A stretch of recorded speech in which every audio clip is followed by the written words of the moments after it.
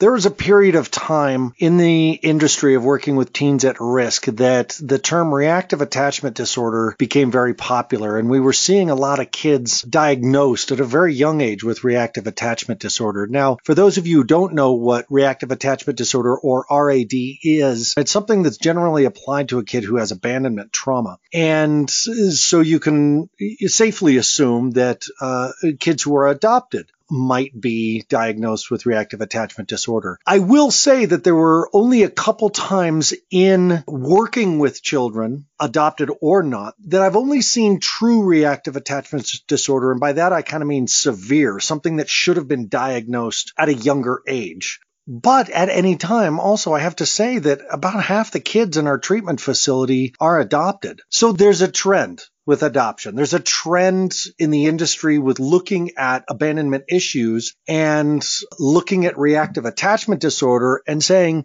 kids are suffering from that. RAD is something that takes place before the age of 5. And it creates it's not only an environmental effect on the child of feeling abandoned, feeling the loss of a primary caregiver, but it creates some neurological struggles as well. My guest today is a therapist who worked with Fire Mountain way, way back at the beginning. I absolutely adore this man. He was not only a therapist for our kids, but he was also a family therapist. And he has a lot of experience with adoption, not only in his own family history, but his 2 children he adopted as well. My guest today is Aaron Schneider, and the title of today's show is Nobody Wants Me But You. This is Beyond Risk and Back.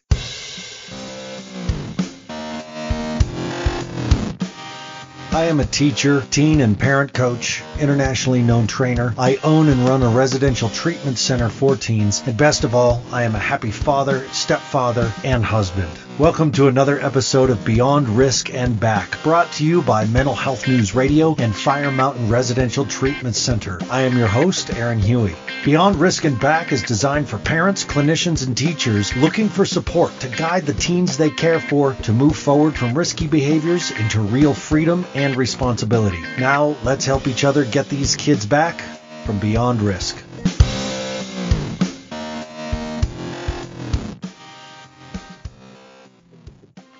Aaron, thank you so much for being here. I'm going to say from the start of the show, anytime you want to come back and work at Fire Mountain, we have a spot for you. Thank you, Aaron. How are you doing out there on the East Coast? I'm doing great, thank you.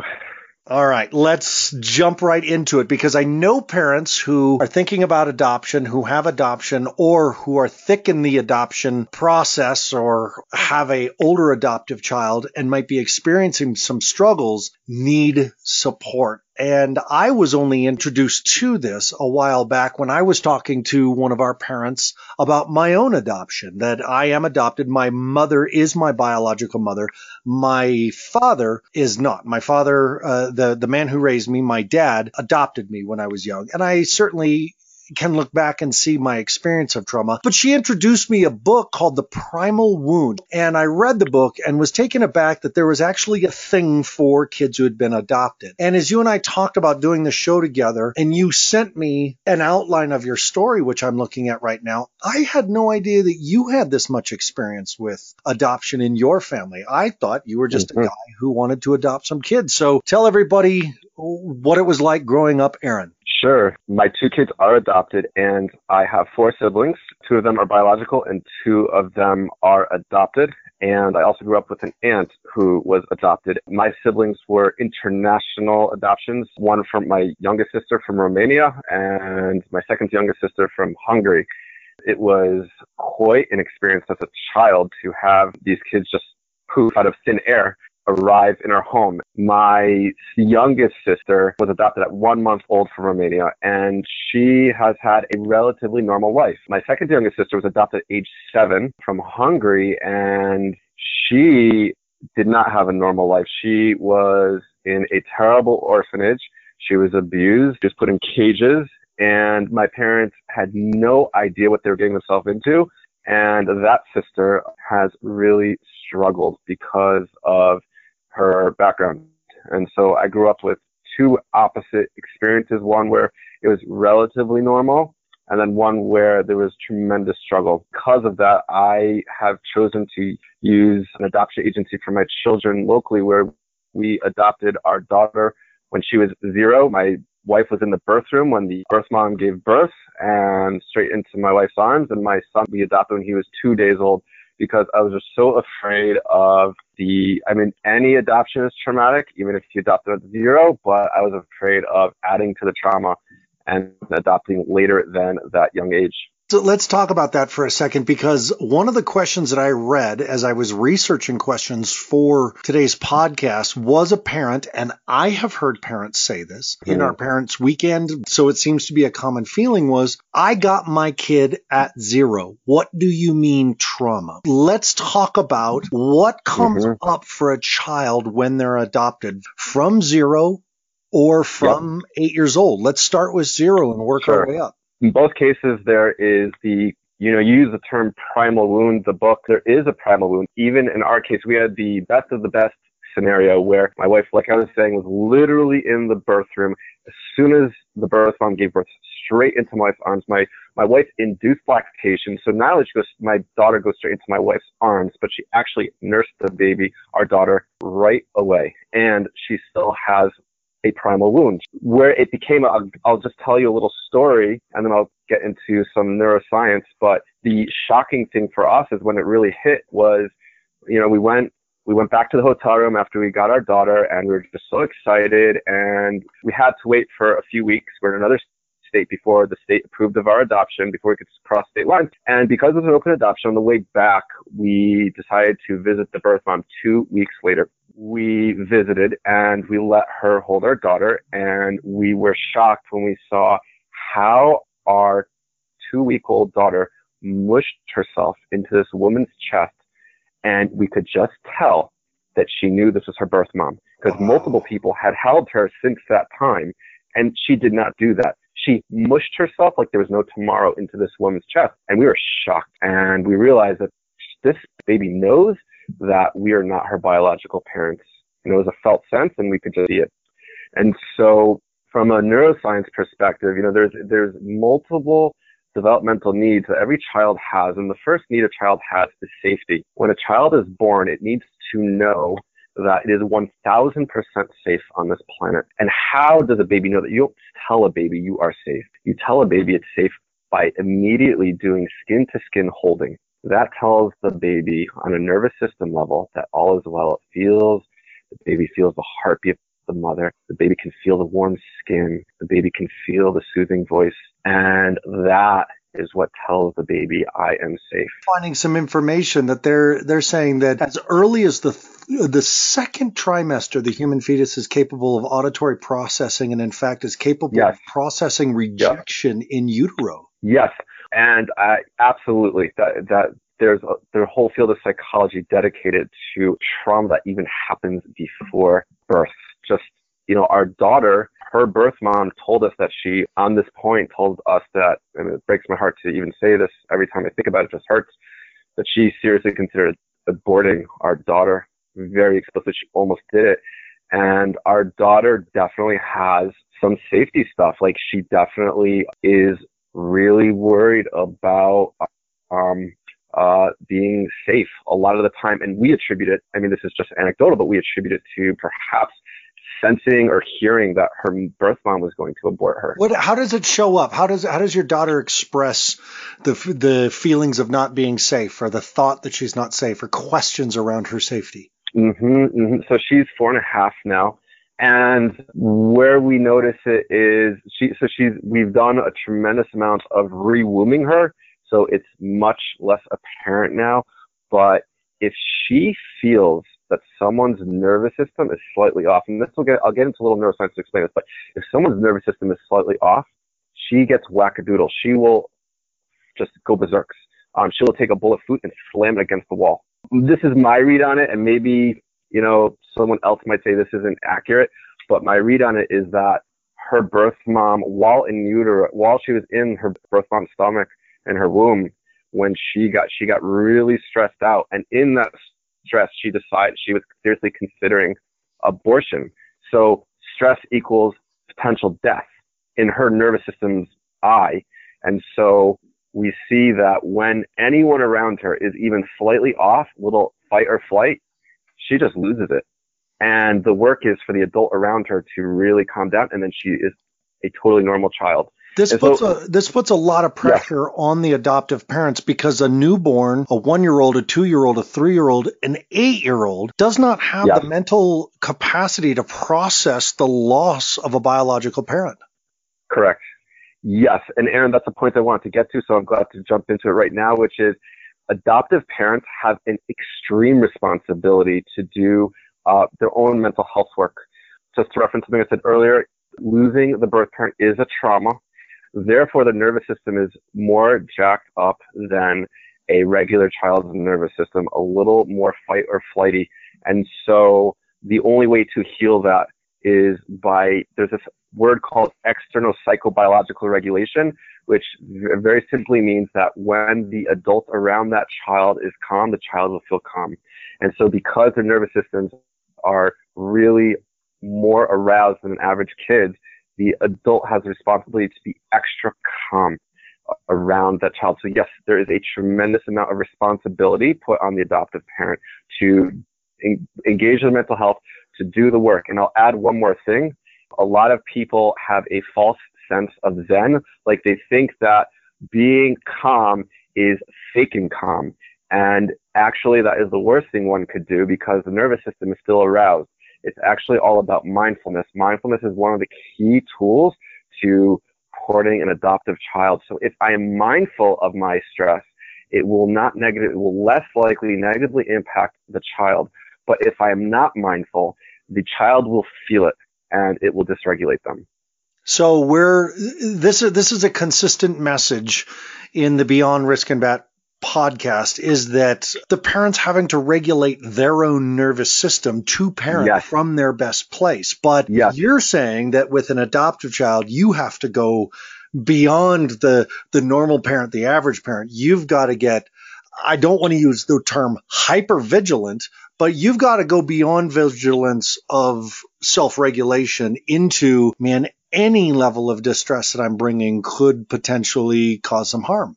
Yes and no. Not any level of distress, but as long as, yes, there's a high level of responsibility for sure as an adoptive parent. And as long as one is engaging in mindfulness, so it's okay if I'm angry, it's okay if I had a bad day at work, as long as I'm watching the sensation, watching the emotion, and watching the thought. When one does that, one automatically is less aroused. And so it's not like we have to be perfect, but we do have to be mindful. Okay. And when we don't, there's a higher chance there'll be a feedback loop, and the kid will tell you that you are not in your power, and they will act out pretty quickly. How do adoptive kids tell you that you're not in your power and they're acting out? What are the signs that these parents of adopted kids are going to see? Basic examples. Every kid's different, but what are the basic examples? Yeah, I mean, so there's a lot of overlap between, quote, regular kids and adoptive kids, but you will just see it escalate faster, and you will see a lot of things around attachment. And so, do you mean physical things or emotional things?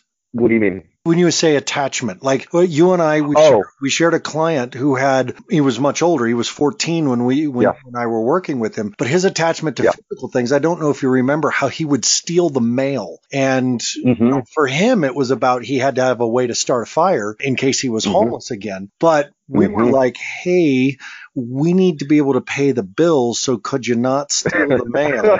And I don't know if you remember, but then he would sleep for like 6 to 12 hours. Yeah. I'm referring more to emotional attachment in this case. And so what you'll see is a hypersensitivity. Again, this is generality, so it's not always the case, but you'll see a hypersensitivity to whether a parent is going to be present or not. And so if a child does not know in their heart of hearts that the parent is going to be there for a certain amount of time, they might do one of two extreme reactions. They might act out in a really violent sort of way or a hysterical sort of way, or they'll do the other extreme, which is to be perfect, where they are the good kids. They get straight A+, they dress well, they speak well.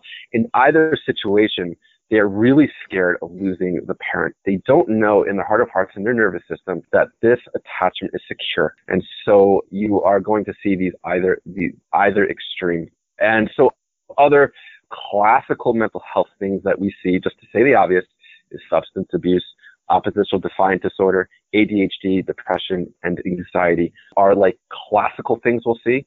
But ODD, it's oppositional defiant is when I talked about that polarity before. So when the kids react, they'll kind of engage in those ODD behaviors, oppositional defiant behaviors, really opposing the rules and pushing back.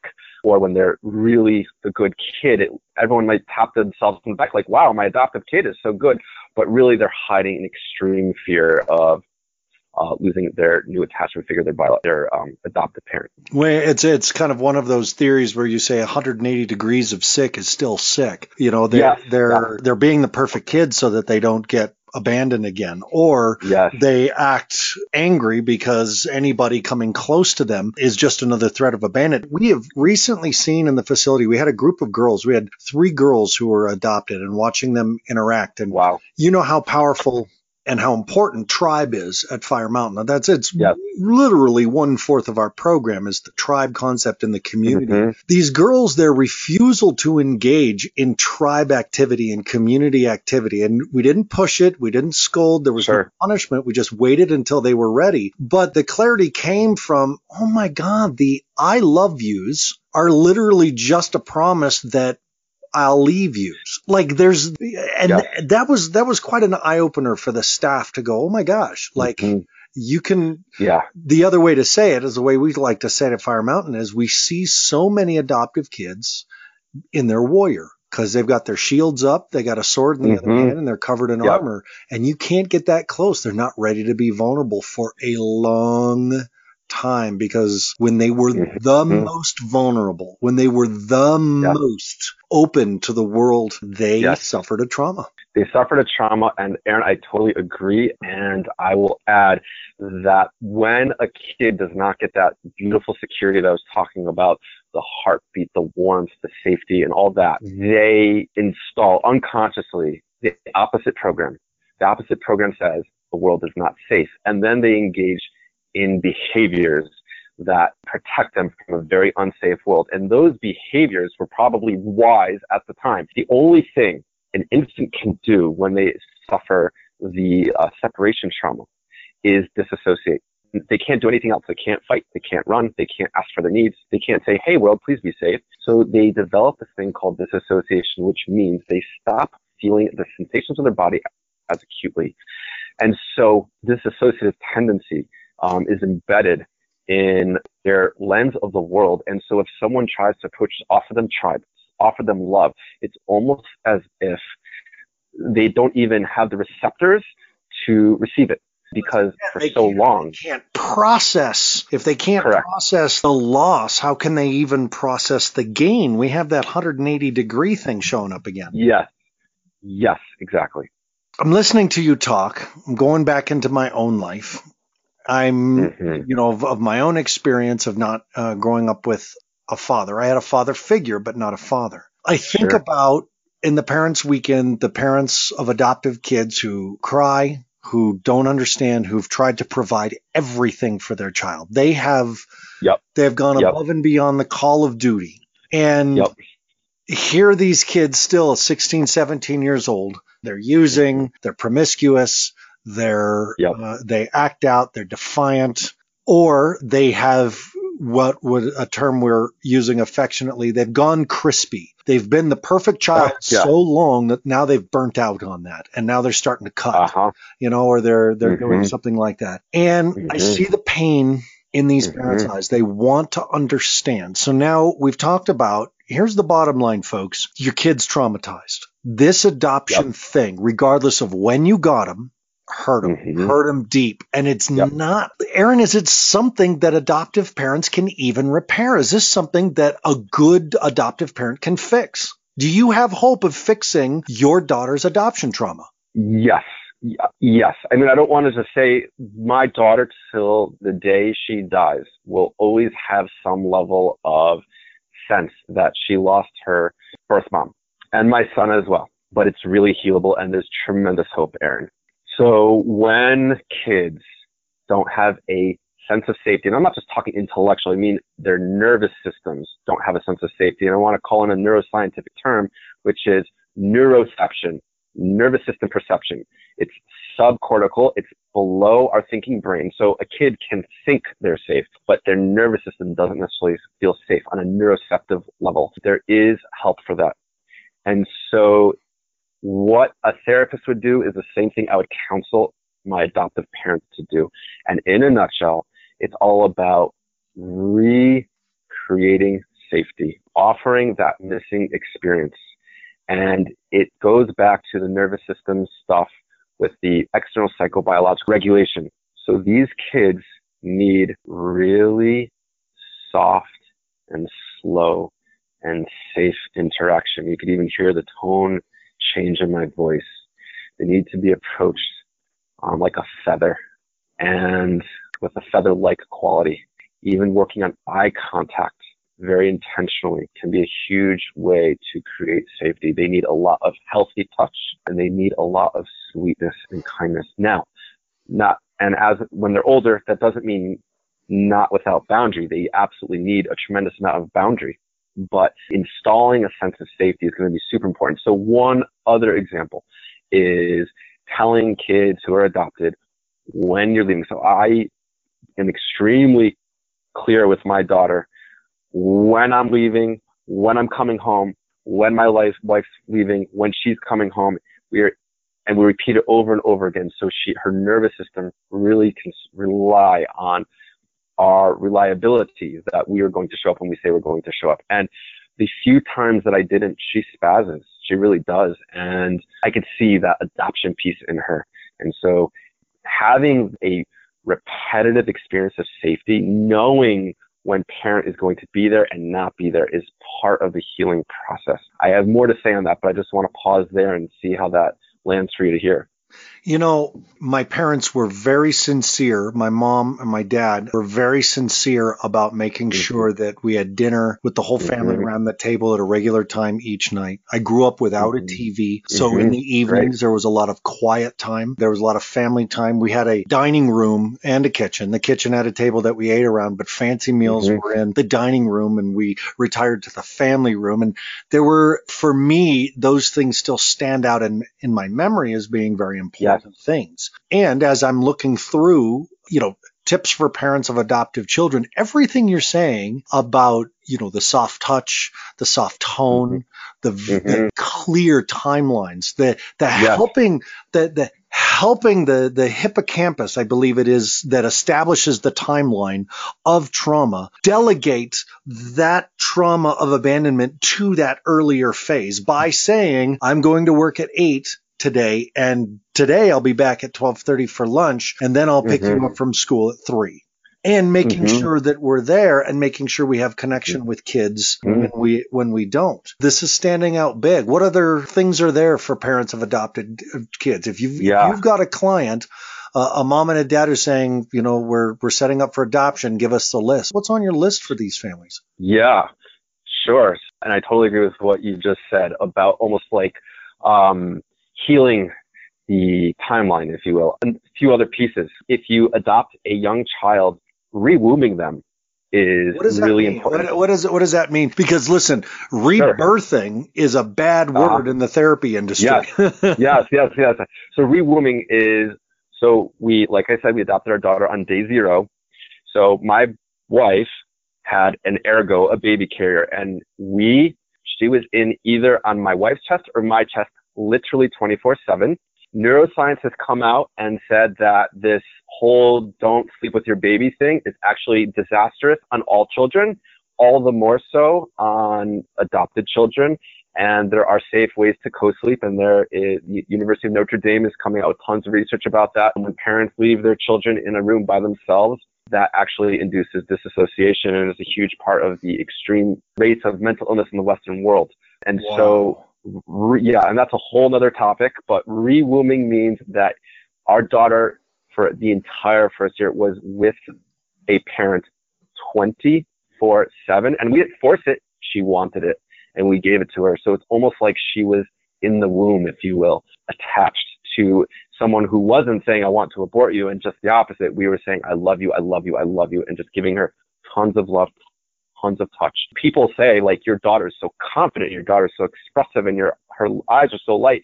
And we take pride in the fact that we gave her so much secure attachment, and we attribute it to that. So that's one huge thing. Now, if you adopt an older kid, you're not going to wear them on your chest, but there's such a fear of sexual abuse in today's culture for good reason. One of the costs of the fear of sexual abuse is I have witnessed parents not touching their children enough in healthy ways.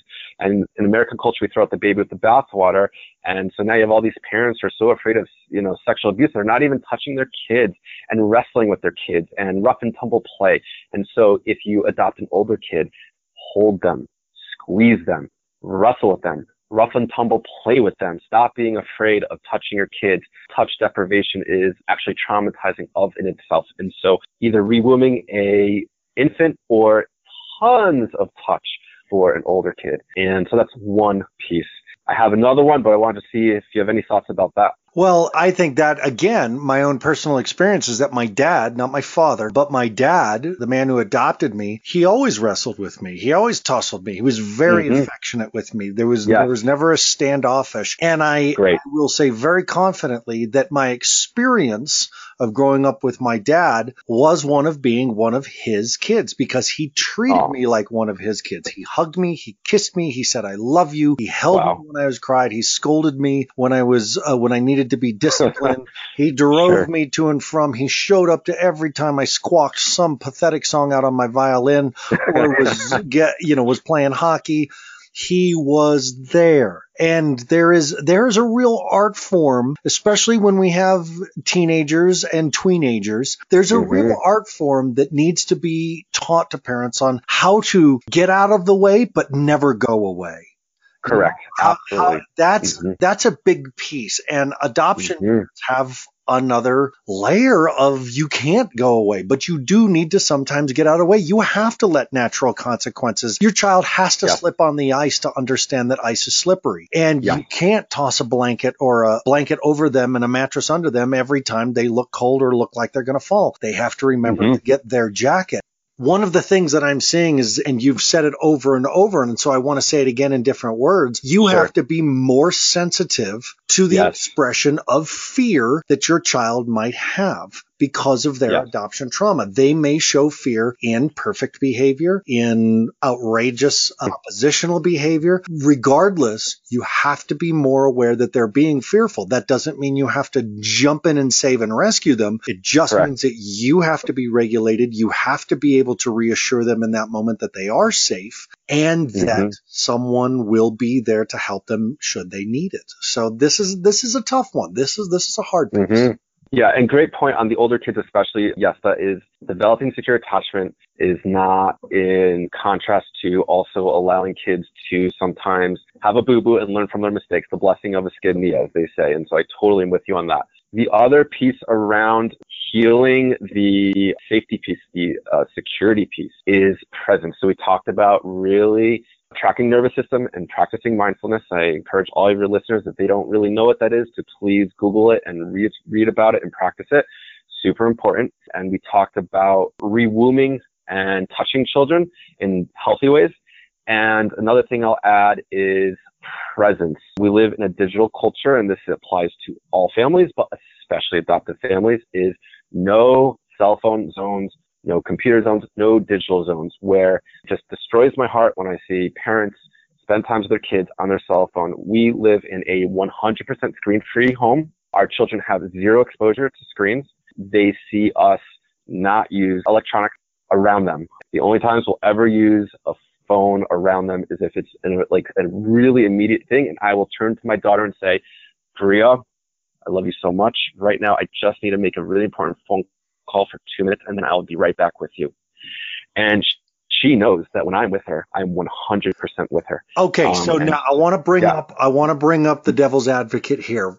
Please. I can hear it. A parent saying, isn't Yep. your child going to become the center of the universe? And so therefore they'll be spoiled. They'll be self-centered, that every time you've got to make a phone call, you've got to let them know that the focus is always on them, and they'll just become self-centered because everything that you do for your business, for your work, is wrapping around their experience of you being there or not being there. What would you say to a parent who says that just means that they're running the house?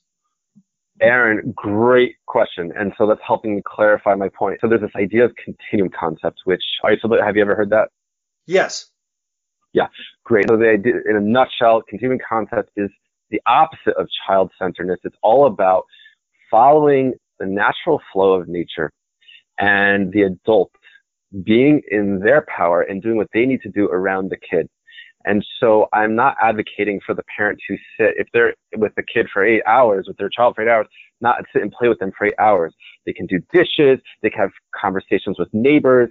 They can go to the store. My point was more that parents do a tremendous disservice when they use email and Facebook and watch videos with their child around unnecessarily. And I have found in my own life that I actually do not need to use electronics when I'm with my kids. I have found that I can do that when they're in bed. I can do it other times.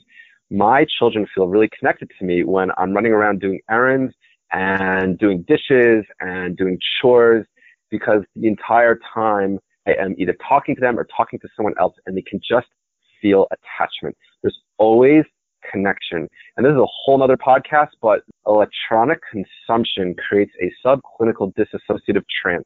And the worst thing you could do to an adopted kid is be in a dissociative trance yourself. It just reaffirms their trauma. Because remember what I said, when they were an infant, the only way they can deal with not getting their safety needs met is to disassociate. And so to have an adult around them in a semi-dissociative trance by watching videos, doing email, they are actually recapitulating the trauma, reminding them that adults around them are not going to be present. You know, this number, as I'm looking through this list of the top 10 tips for parents and stuff like that, and I'm hearing yours, number 4, which is your number 4. Number 4 on this list is reduce external sensory stimulation when possible, decrease television, overwhelming environments, number of children playing together at one time, and large family gatherings. We have a culture, the song, The Sounds of Silence, when they talk about all these people talking and nobody's speaking and all these people hearing and nobody listening. We live in an environment where 4 people can be in the room talking to 20.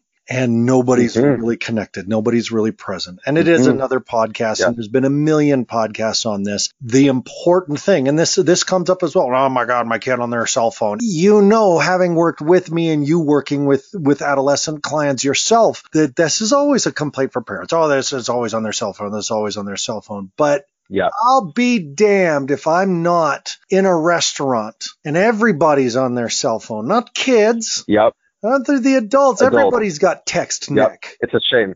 Oh, it's not connection. It's not presence. My wife, Chris, and I, we have when we go out to eat, it is impossibly rare that one of us is looking at our cell phone. And we had to get each other to agree to that because we came from a generation. I grew up without a TV, rotary phone on the wall, but now I'm in a generation where, right now, here, sitting in front of me right now, I've got a big monitor in front of me. I got an iPod charging next to me. I got my iReader to my left. I got my cell phone to my right, and I got my computer in front of me. I am surrounded by screens and technology. So this, once again, not only is it a piece that parents need to be aware of and begin to regulate in their own systems, but for adoptive parents, you have to go another layer to understand that if you're texting while your kid's talking and your kid's adopted, you're doing more damage to that kid that might be done to a kid who's not adopted, period. And Aaron, I know it sounds harsh for your listeners to hear that. They might be like being, whoa. And I'm just speaking from years of experience, both as 3 generations of adoption in my family and professionally. I have just seen this over and over again. So it's a hard pill to swallow. And it's also true. Without a doubt. Without a doubt. We can feel bad about the truth. That's okay. Being Yeah. uncomfortable, being uncomfortable Yeah. with something that we don't want to hear is okay. We will all survive this. What else you got for parents? What else would you tell them? I got sure. Honesty. In the olden days, there are a lot of things they did in the olden days. My aunt's adoption was closed. It wasn't an open adoption, meaning she had no idea who her birth family was. There was no connection to her birth family. It wasn't spoken about for a long time. Emotions weren't processed. Terrible. A great man named Aaron Huey always said, secrets cause addiction, secrets hurt. And I really believe that concept. And I am a big believer in tremendous honesty. Our children are African American, so we didn't have the luxury of even choosing whether we wanted to hide it. But even if they were white, I would have told them from the moment that my children could understand language that they were adopted. We have a life book for each child that explains their entire adoption story from beginning to end. And it's with pictures and developmentally appropriate languaging. So they're growing up knowing the truth. And they also are growing up hearing us process our emotions about it. And so I say, do not hide your feelings. Do not hide the story. Be 100% honest, because that honesty will allow them to be processing their own emotions, because they're going to have emotions. But if they're growing up with a family that doesn't process, they're not going to process. Now, of course, caveat, be developmentally appropriate. So I'm not going to tell the same thing to a 4.5-year-old that I would tell to a 13-year-old. So it's always within the capacity of the kid to understand. We have worked around, both you and I have worked around adoptive kids extensively. Mm-hmm. A lot of my staff here has children that they've adopted or are adopted themselves. The kids who are here, a lot of them are adopted. Some of the things that you have talked about, the eye contact thing. One thing that really stand out is you and I have a colleague that we used to work with who, when he adopted his daughter, he and his wife, when they would hand feed her, there would be eye contact before the spoon would start to move towards the mouth. And it became a consistent thing so that connection was established. It wasn't just eating to fulfill, just one necessity. There was another necessity being met. They too rewombed their kid. Yes. Is there even another layer if you know that your kid that you've adopted has in utero trauma? For example, the parent was, let's say the birth mom was under a tremendous amount of stress because she was a single mother. She's trying to go to school. This isn't going to work. Or maybe the birth mother was on drugs during the time. Or maybe the biological father was extremely angry and abusive towards the birth mother. And the birth mother, while pregnant, is also a victim of abuse. Is there something that we got to watch for beyond just, it's hard to say, the normal adoption trauma for a child who's been even traumatized before they're going to be traumatized by the adoption? There's an entire field dedicated to your very question. It's called perinatal psychology, and it explores the psychology of people who have experiences while in the womb, in utero. And the healing, the therapy is going to be very similar when it comes to adopted kids, because it's called a preverbal trauma either way. So either the birth mom was really loving and sweet during the pregnancy, and then as soon as she gave up the child, a trauma occurred. It's usually preverbally, before the kid has the ability to think cognitively and articulate words and concepts.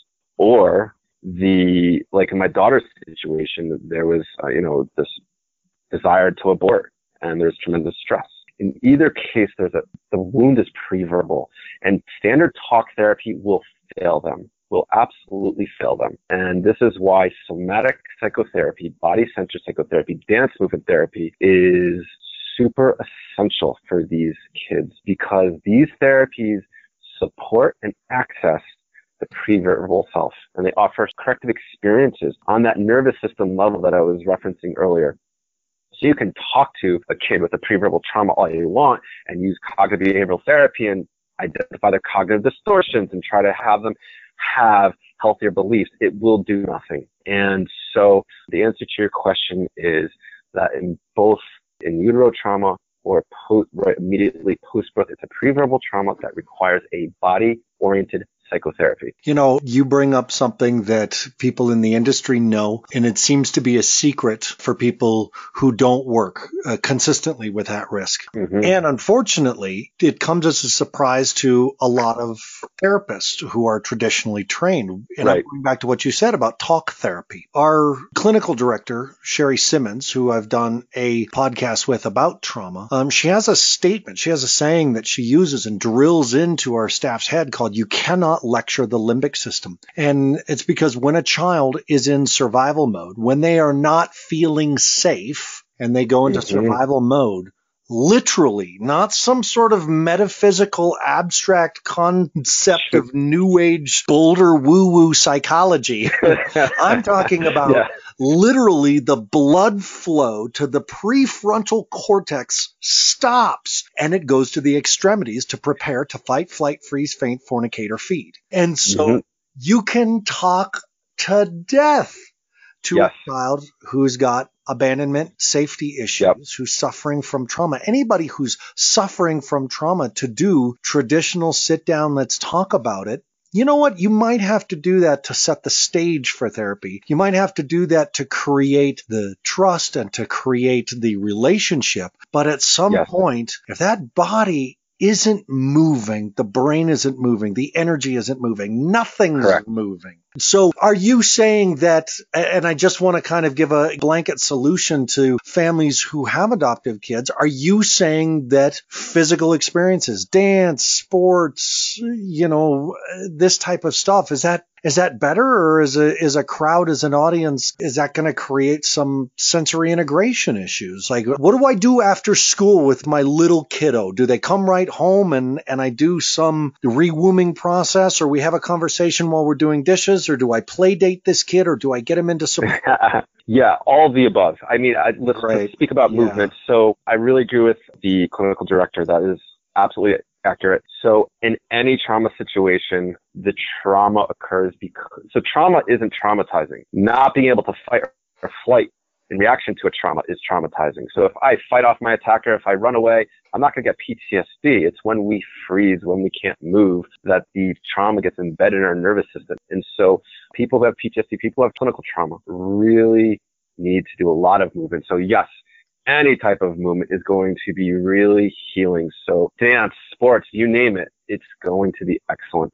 Now, in terms of what do, you know, obviously there is no prescription, and it's all about tracking your child, reading your child, talking to your child. So if your child needs rewombing, you do rewombing. If your child needs to do dance, you do dance. So I would really caution your listeners from just fixating on one solution, and getting more into the relational aspect of it is more important, like relating to their kid and finding out what their body needs moment to moment. Sometimes my daughter needs to dance. Sometimes my daughter needs to be held.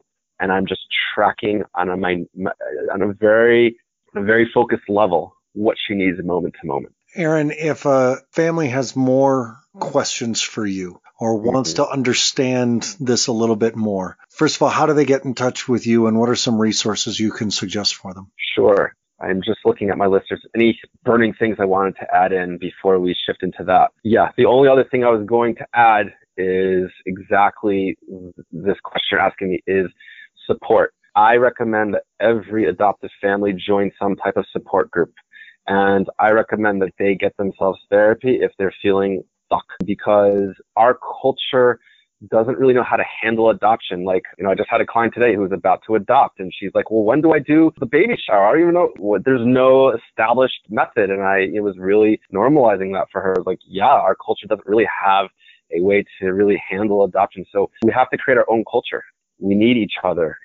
And so I highly recommend that every parent seek out. There's thousands of adoption support groups everywhere you go. You just put that word into Google and it will pop up. So do not do this alone. You can't do this alone. You need tribe for that extra level of stress you're going to go through. The adoption process is, and we didn't even get to this at all, is profoundly stressful, profoundly traumatic for the adopted family. And any adopted family knows this, that you never know if the baby you get, you're going to be able to keep it until the adoption's finalized. Every state's different. Some states you have to wait 3 days. Some states you have to wait 3 months. Some states you have to wait an entire year, that this baby you are holding and loving might be taken away after a year. So getting support, getting therapy is going to be extremely important. There is a lot more to talk about this, and I think this is calling us towards a second show, because right now in my facility, I have a young boy who is adopted, and the parents that he is currently with are his fifth. He's had 4 failed adoptions, and we are working desperately with this family who bless this family to the ends of the earth. They have done and invested everything to not be the 5th failed adoption. And the boy, quite frankly, does not want to go home. And it's not because of his parents. It's because currently we have provided the best, safest home for him. But that's, again, not because of his parents. It's because I've got 24-hour care with cameras and 365 days a year of therapy and entertainment and body movement and healthy diet and 30 staff to be watching over this kid. And he's like, finally, I feel like these people can handle it. And I can, because I've got 30 people to handle him. So it's a tremendous amount of work. So there is a lot more to talk about when it comes to adoption. And so I think there is another show here to continue on some of these things that you're bringing up. And we haven't even touched into the pre-experience for the parents, like you were saying, and failed adoptions. When do you know to call it and say, we're not the ones, this kid needs more than I have? Yeah, I mean, those are 2 huge separate topics. We'll need a few podcasts, a few shows. But I'd be delighted to do another show with you. And I'll just say to this situation with you, you're in a paradox, Aaron, because the more secure he feels at Fire Mountain, the more challenging it's going to be to go back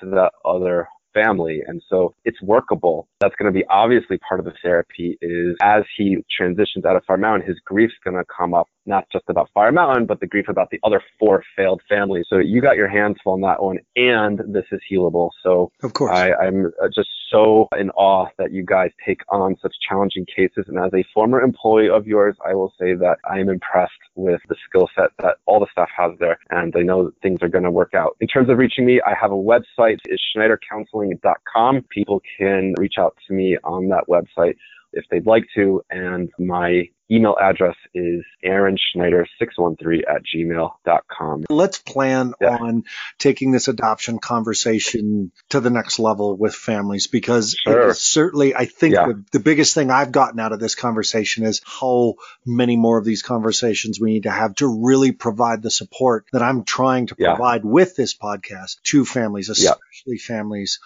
who do adoption. So what I want to say, and thank you for the compliment about our company and our staff. What I want to say, Aaron, as a kid who was adopted by a good dad, your kids are in awesome hands, because I know you. I know what kind of dad you are with them. And thank you for being a good daddy, because it's what we need so much in this world. So thank you. I'm in awe of what you and your wife have taken on and are stepping into with your hearts wide open. Both of you guys are beautiful, beautiful people. So please, everybody, go to SchneiderCounseling.com. SchneiderCounseling.com. People go to SchneiderCounseling.com. Get to know Aaron Schneider. He's a beautiful man, a brilliant therapist, and will be my guest again. I want to give a lot of thanks to Emily and Kristen. Kristen, the boss goddess over there at Mental Health News Radio. And as always, parents, the mantra is you take care of yourself first. You take care of your adult relationship second. You take care of your kids third, because in that way, we do our best and are our best for our children. Thank you for listening to Beyond Risk and Back. This is your host, Aaron Huey, and we'll talk to you again. Thank you for joining us at Beyond Risk and Back. Support for parents, clinicians, and teachers. Join us at BeyondRiskandBack.com. You can download past episodes there. Visit Fire Mountain Residential Treatment Center's website for information, support, and continuing education trainings for parents and professionals at www.firemountainprograms.com. You can also connect with me directly on Facebook by searching at Beyond Risk and Back. You can also follow me on Twitter, catch me on YouTube, and join me here every week for another podcast. This is Aaron Huey saying, remember, take care of yourself first, your adult relationships second, and your children third, because in that way, we do our best work for the children. Thank you for listening, and we will talk again soon.